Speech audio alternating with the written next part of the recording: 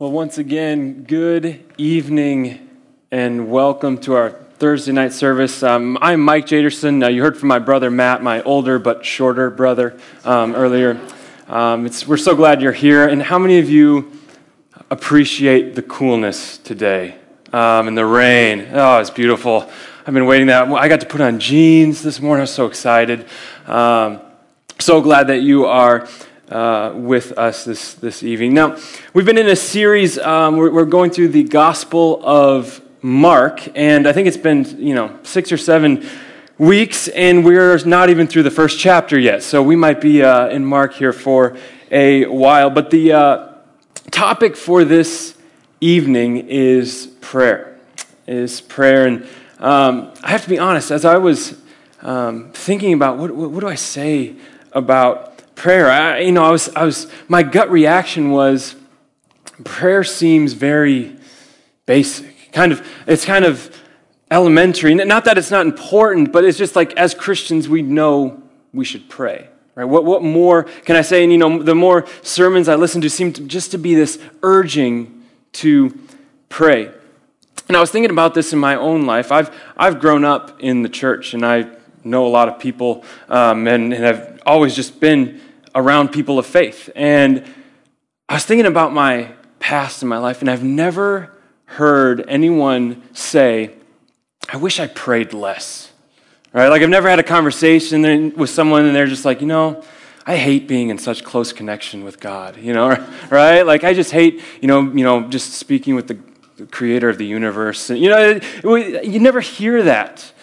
But I think if I were to ask and we were to be honest with ourselves, if you wish you prayed more or had a more vibrant prayer life, there'd probably many of us, myself included, that would say, yes, I do wish I prayed more and I was, more consistent in my prayer life.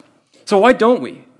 That was a question I wrestled with. Why is it? I thought of a couple things. One, perhaps we think prayer is ineffective.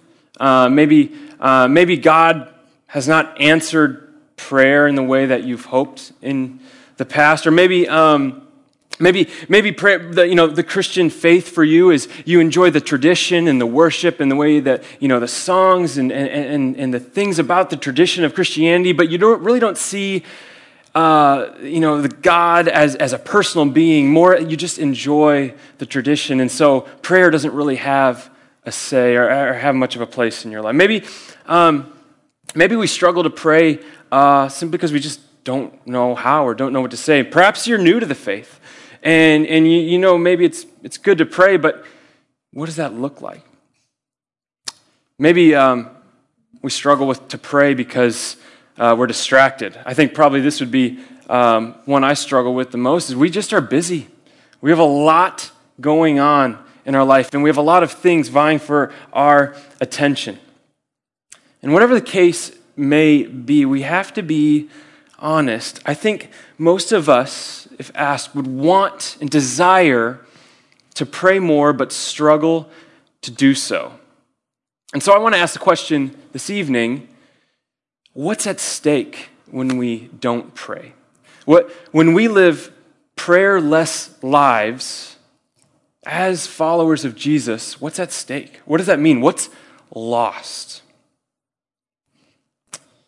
So we're going to dive in. We're in Mark 1, verses 35 and 37. And before I get to our text, I want to make a comment about Mark's gospel. See, Mark's gospel is interesting because it moves at a very fast pace. In fact, Mark uses the word immediately something like 41 times, all right? Which is way more than all of the other gospels combined, okay? Mark does away with the birth narrative. He's like, we're getting to this right now. The kingdom of heaven is at hand. Jesus is here, and he wants to move the pace. And yet, this contrasts with how Mark describes Jesus' rhythm of life and of ministry. So, let me read our text, Mark 1, 35 through 37. Very early in the morning, while it was still dark, Jesus got up, left the house, and went off to a solitary place where he prayed. Simon and his companions went to look for him. And when they found him, they exclaimed, "Everyone is looking for you." You can go back to the text for a minute. This is a very short verse, but there's a lot to unpack here. So you've got this scene, right? Just before, the day before, you've got Jesus doing all of these miracles, doing healings and casting out demons. And so then the next morning, he goes off to a solitary place. All right, he finds a place on a mountain or something, and he goes to pray. And his disciples wake up, and they see that there's a crowd of people ready to be healed, to hear the message of Jesus, the teachings of Jesus. And so they're like, "Oh my goodness, things are going well. Like our church growth strategy is working. We got to find Jesus. We got to tell him so that he can do more miracles, and we can keep growing and growing and getting bigger and bigger." So they go off, they find Jesus. And the funny thing is, if we were to read on, Jesus goes, "Well, okay, let's go to the next village." He doesn't even go back. What an interesting story.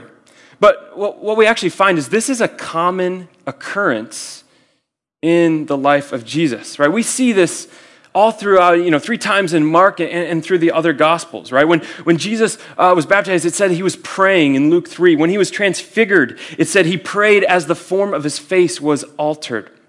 All right, before he chose the apostles, he prayed. In Mark 14, he says he went up into a mountain alone to pray. When he was in the garden, Gethsemane, he said, "Sit here while I pray." Clearly, there is a rhythm to Jesus' life where he consistently found time to go and to pray. So interesting, right? To think that Jesus, God's Son, went to pray. But I want to zero in on the setting here for just a moment. That word, it says there that he went to a solitary place. And I looked up some different translations of this verse, and there were like 6 different ways this was translated. Okay, it was like solitary, deserted, lonely, isolated, desolate, all these different ways. But, as I was thinking about that, I was like, do places like that even exist today? Like last weekend, I was so excited because I was planning a camping trip to take my 3-year-old son to Santa Fe Lake. I don't know if any of you have been there. I'd never been. I just looked it up and was like, I'm doing this. I need to get out of Wichita, go be in nature. So I went out. And of course, unfortunately, at about midnight, I get a call from my sweet wife that she is feeling awful. I come back, she actually had strep throat and had 102-degree fever. And I'm like, I can't even get away for a night, right? We live in a culture. Right, it's okay. I forgive you, honey. We live in a culture that, to be alone seems so foreign. Things move so fast and things are going on. To be in a lonely, solitary, deserted place. I mean, how many times a day can you actually be honest and say you are alone? As I thought about this, I feel like there are a lot of times when I am by myself, or you may find yourself by yourself, but rarely am I ever alone. Because even in those times, there's something vying for my attention, right? We have so much media, our cell phones, we've got TV screens, that even when we're by ourselves, it's not as if we're actually alone. I have a 6-minute commute to Eastminster. But the second I get in my car, I'm like, I got to turn on a podcast. I need something in the background or music. Or, we go on runs and we have earbuds in our ears. Even when we're by ourselves, we're not alone. Anyone with me on that one?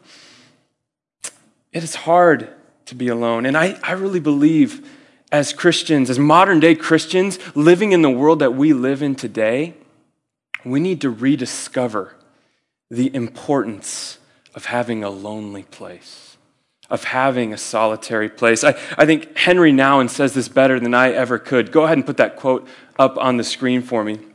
He says this: "Somewhere we know that without silence, words lose their meaning.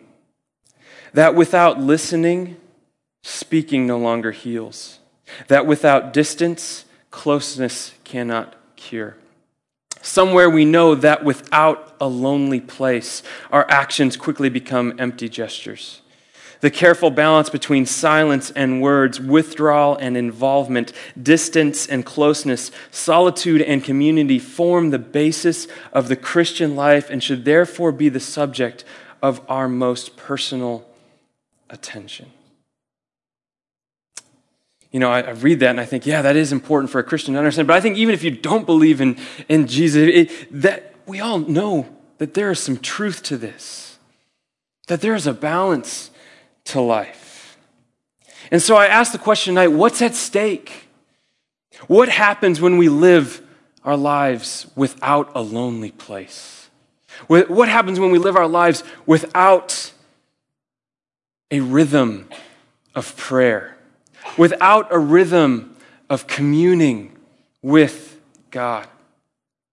So I'd like to spend the rest of the time just suggesting four things that we lose when we don't have a lonely place, when we don't incorporate prayer in our lives.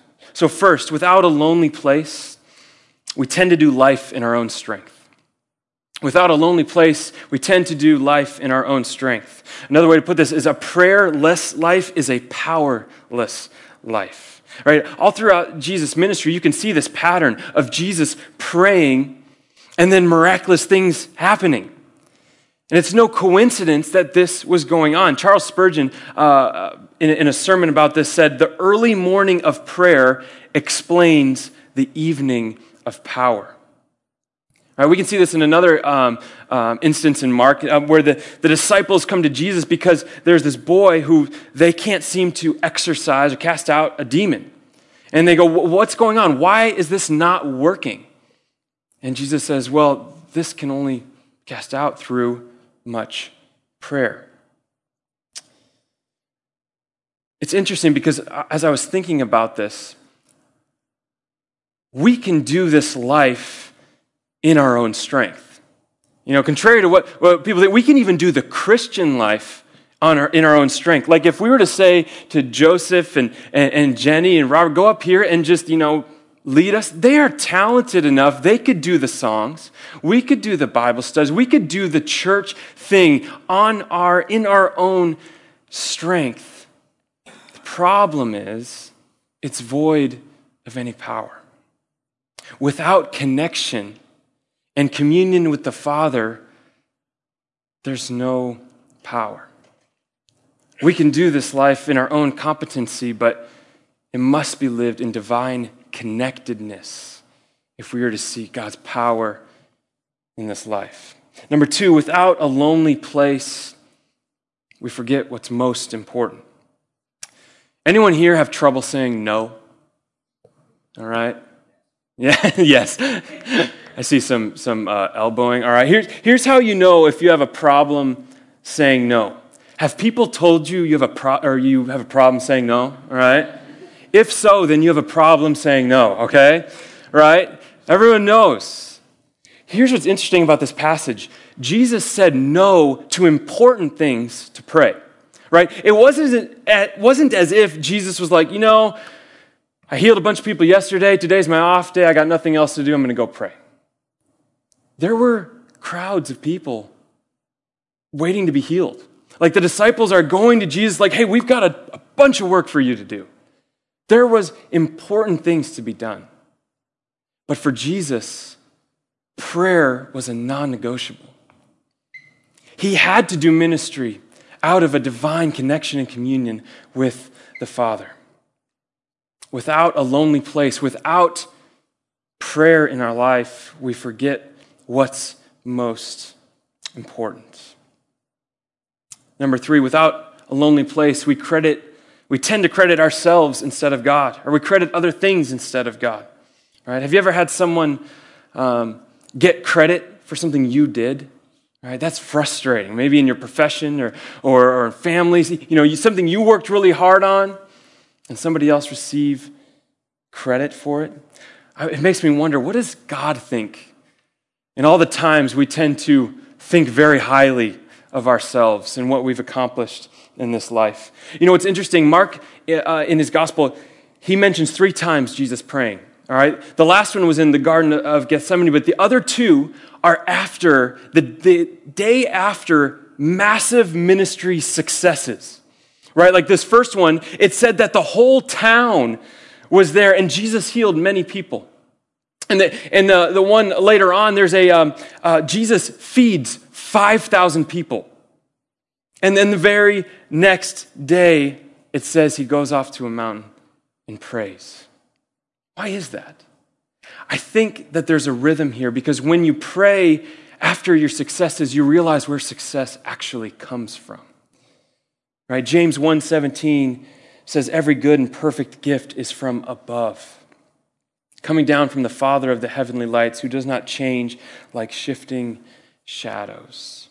So often, we tend to look at our life and, you know, sometimes we look at our success in business, or we look at our success in our families, or in what we've achieved, and we kind of puff our chests, but really, the truth is, all blessing, all good things come from God and God alone.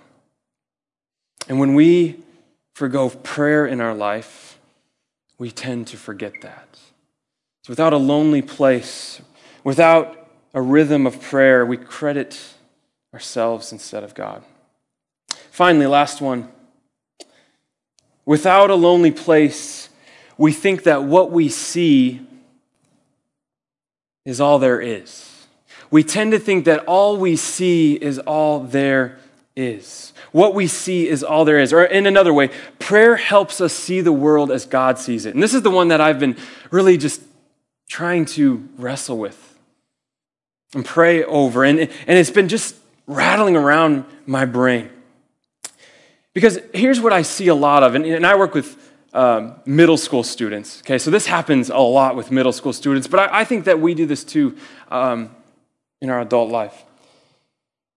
We tend to separate and segregate the things that we do in our life, right? Like the way I think about it is we tend to think of our spiritual stuff, and then we have our physical stuff. Right, our spiritual stuff tends to be like our church, you know, we worship, maybe we do a devotional, maybe we have a Bible study group. That's our spiritual stuff. That's that realm. But then we have this other side, which is like all the normal stuff people do, right? We've got a job, all right, we have a family, we have hobbies.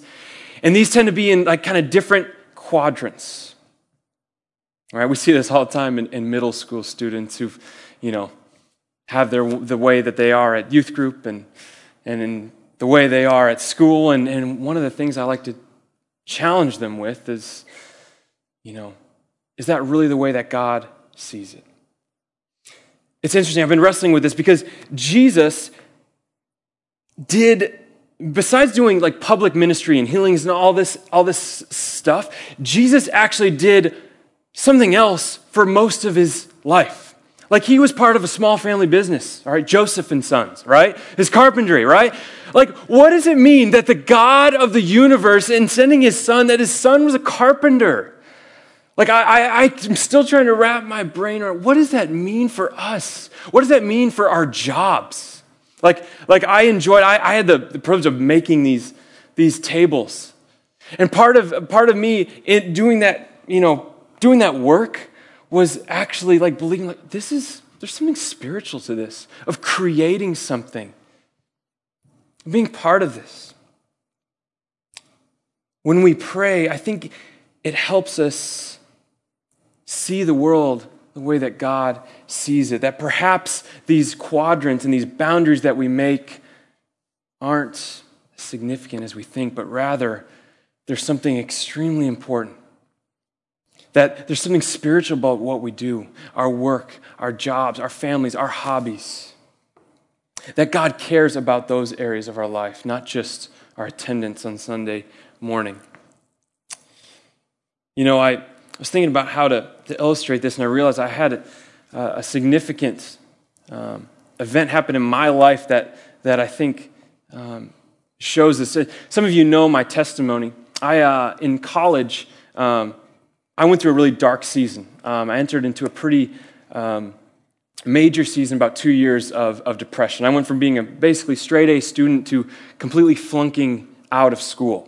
All right, not many people realize that, and I had to transfer back from the school I was at back to Sterling, where I finished out my career. And it was a really dark season in my life. It was confusing. I was just wrestled with a lot of things. But I remember near the end of that season, I got to go on a mission trip to Fiji. All right, and trying to do mission trips when you're depressed is very hard. I don't recommend it, okay? Because I was there and it was challenging. And I remember during the day, we were doing this ministry, but in the evenings, I kind of had to put on a face. In the evenings, I was just wrestling in my soul. I remember being at a worship night and I'm just like, do I even believe this? What is going on? Something pretty incredible happened. We were at this little worship, it's kind of this basement church that we got to help lead some worship, and they had a guest speaker, a pastor, come in, and his name was Pastor Lyle, and he was proclaimed that they introduced him as the prophet. I'm like, oh, this is going to be interesting, all right? And he's there, and he's sharing, and I remember afterwards, he gave a great sermon, but then afterwards, there's just some time of ministry.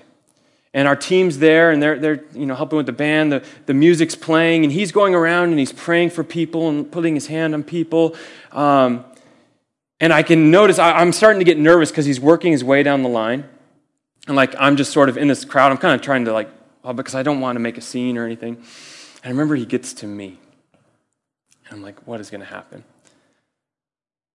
He turns around and he motions and he quiets down the band. And I'm like, you didn't do this with anyone else, right? He quiets down the band, and then he looks at me. And I'm so thankful to my friend Sam. He wrote down what he prayed for me that day, and I actually have kept it to this day. This is a prophetic word from Lyle, pastor from New Zealand, after he preached at church in downtown Suva, 7/17/2011. He goes and he reads a story of Elisha. Which I have pulled up the text here. It says, don't be afraid, the prophet answered. Those who are with us are more than those who are with them. You see what's happening at this time, for a little context, there is this army surrounding Elisha's men, and this general comes up and is like, we are doomed. There are so many more of the enemy. And Elisha prayed, open his eyes, Lord, so that he may see. Then the Lord opened his servant's eyes, and he looked and saw the hills full of horses and chariots of fire all around Elisha. So he said this, and then he said this, am I not a God who is more than enough? God is for you, who can be against you? Lift your heart, lift your head. Today, I'll take hold of your heart and your head to show you more people are for you than against you. Lift your heart, lift your head. Can't you see that there are more for you than there is against you, right? Elisha's prayer is open his eyes. What are you saying to me? Open your eyes. I know it may not seem like it right now, and life is dark, but God loves you and he's for you. And there's far more in this whole galaxy that is for you and with you than what you see with just your physical eyes. You see, that's such a beautiful prayer of Elisha. Open his eyes. And I think that's a prayer that we today need to be praying. Open my eyes, Lord, to see the world the way that you see it. Right? When we pray, when we spend time communing with the Father, we get the eyes of the Father. We see that there's so much more to this world, our battle is not against flesh and blood, but the rulers, the powers, and authorities of spiritual forces. We begin to see people not as enemies, but as those also made in the image of God. We begin to see the kingdom of heaven arriving on earth and then begin to imagine ourselves in it. I was just reading the story of the rich young ruler, which basically this ruler comes up and is like, what do I need to do? Jesus, enter into, have eternal life. And Jesus is there. And then there's this little line that says, Jesus looked at him and loved him. What do you think that look from Jesus looked like? And do we also see others that same way? You see, I think learning to see the world like Jesus does, like the Father doesn't come from like the next strategy or the next great book or the next great conference or whatever. I think we begin to have Jesus' eyes and start to see the world in the way that he sees it when we just commune with him, when we're with the creator of the universe. Without a lonely place, we tend to think that what we see is all there is. So maybe you're here, and the way that you see the world right now is not the way that God sees it. Maybe you feel hopeless. Maybe you feel in a rut. Maybe you feel ashamed for things you've done. Jesus doesn't see it that way. God gave his son Jesus so that we may be forgiven and fully loved and fully accepted and fully brought into his family. And we need to, as Christians, spend time communing with the Father, communing with Jesus, praying so that we can have his eyes too. So let me just close with a couple thoughts about this. One, do you have a lonely place? Do you have a spot? Do you have a time crafted into your schedule? For me, lately, the Eastminster Dock has been my spot, my lonely place. And it is great, except when the turtles come. I get so distracted.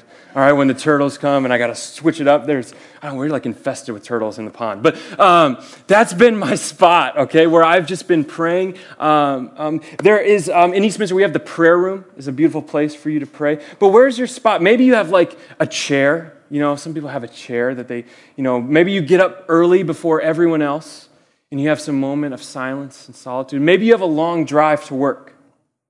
I feel for the young moms here. I watch my wife. We've got 2 young kids. Like, do you have 2 minutes sometime, right, in your busy, busy, busy life? Where's your lonely place? Where's your place to commune with God? And if you don't have one, if prayer and being with God is not something that's part of your life right now, where could it be? What time could it be? Sometimes we get excited about an idea and we dive in and we're like, you know what? Yeah, I heard from a preacher I was supposed to pray, so I'm going to carve out 8 hours tomorrow to pray, right? Like, we start small. Can maybe find a few times this week, spend time praying, be with God. Maybe you're here and you're like, okay, that sounds good, but I don't know how to do that. Like I don't know those words that you use and that we say. The good news is that we actually got instruction, right? The disciples had the same question.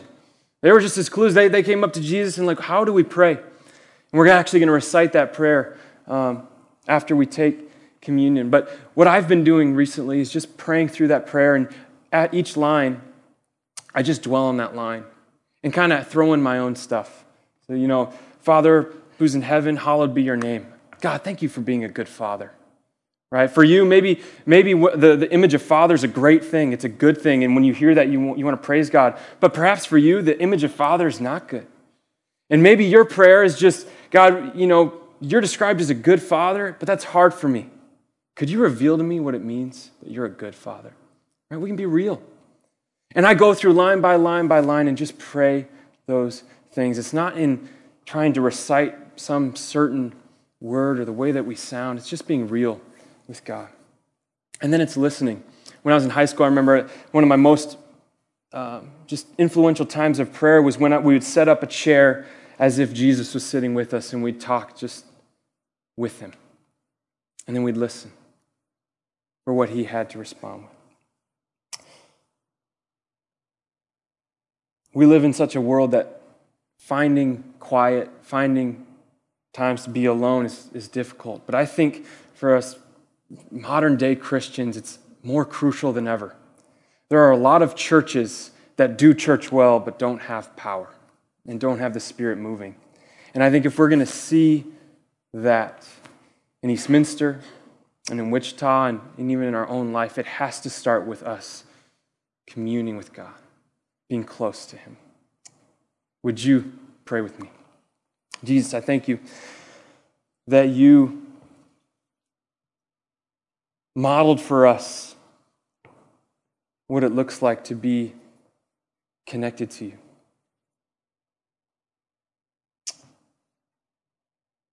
God, we confess that we tend to get distracted easily.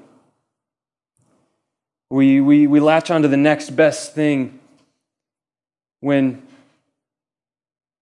what really is needed is for us just to be with you. We thank you that we know that we are with you, that you're with us, that you came to us, that we can have fellowship with you. So Jesus, I just pray that we would continue this evening in worship and in prayer, in a spirit of prayer, Lord, and that we would sense without a shadow of a doubt that you are with us. You're present here. Thank you, Jesus, for everything. I pray this in your name. Amen.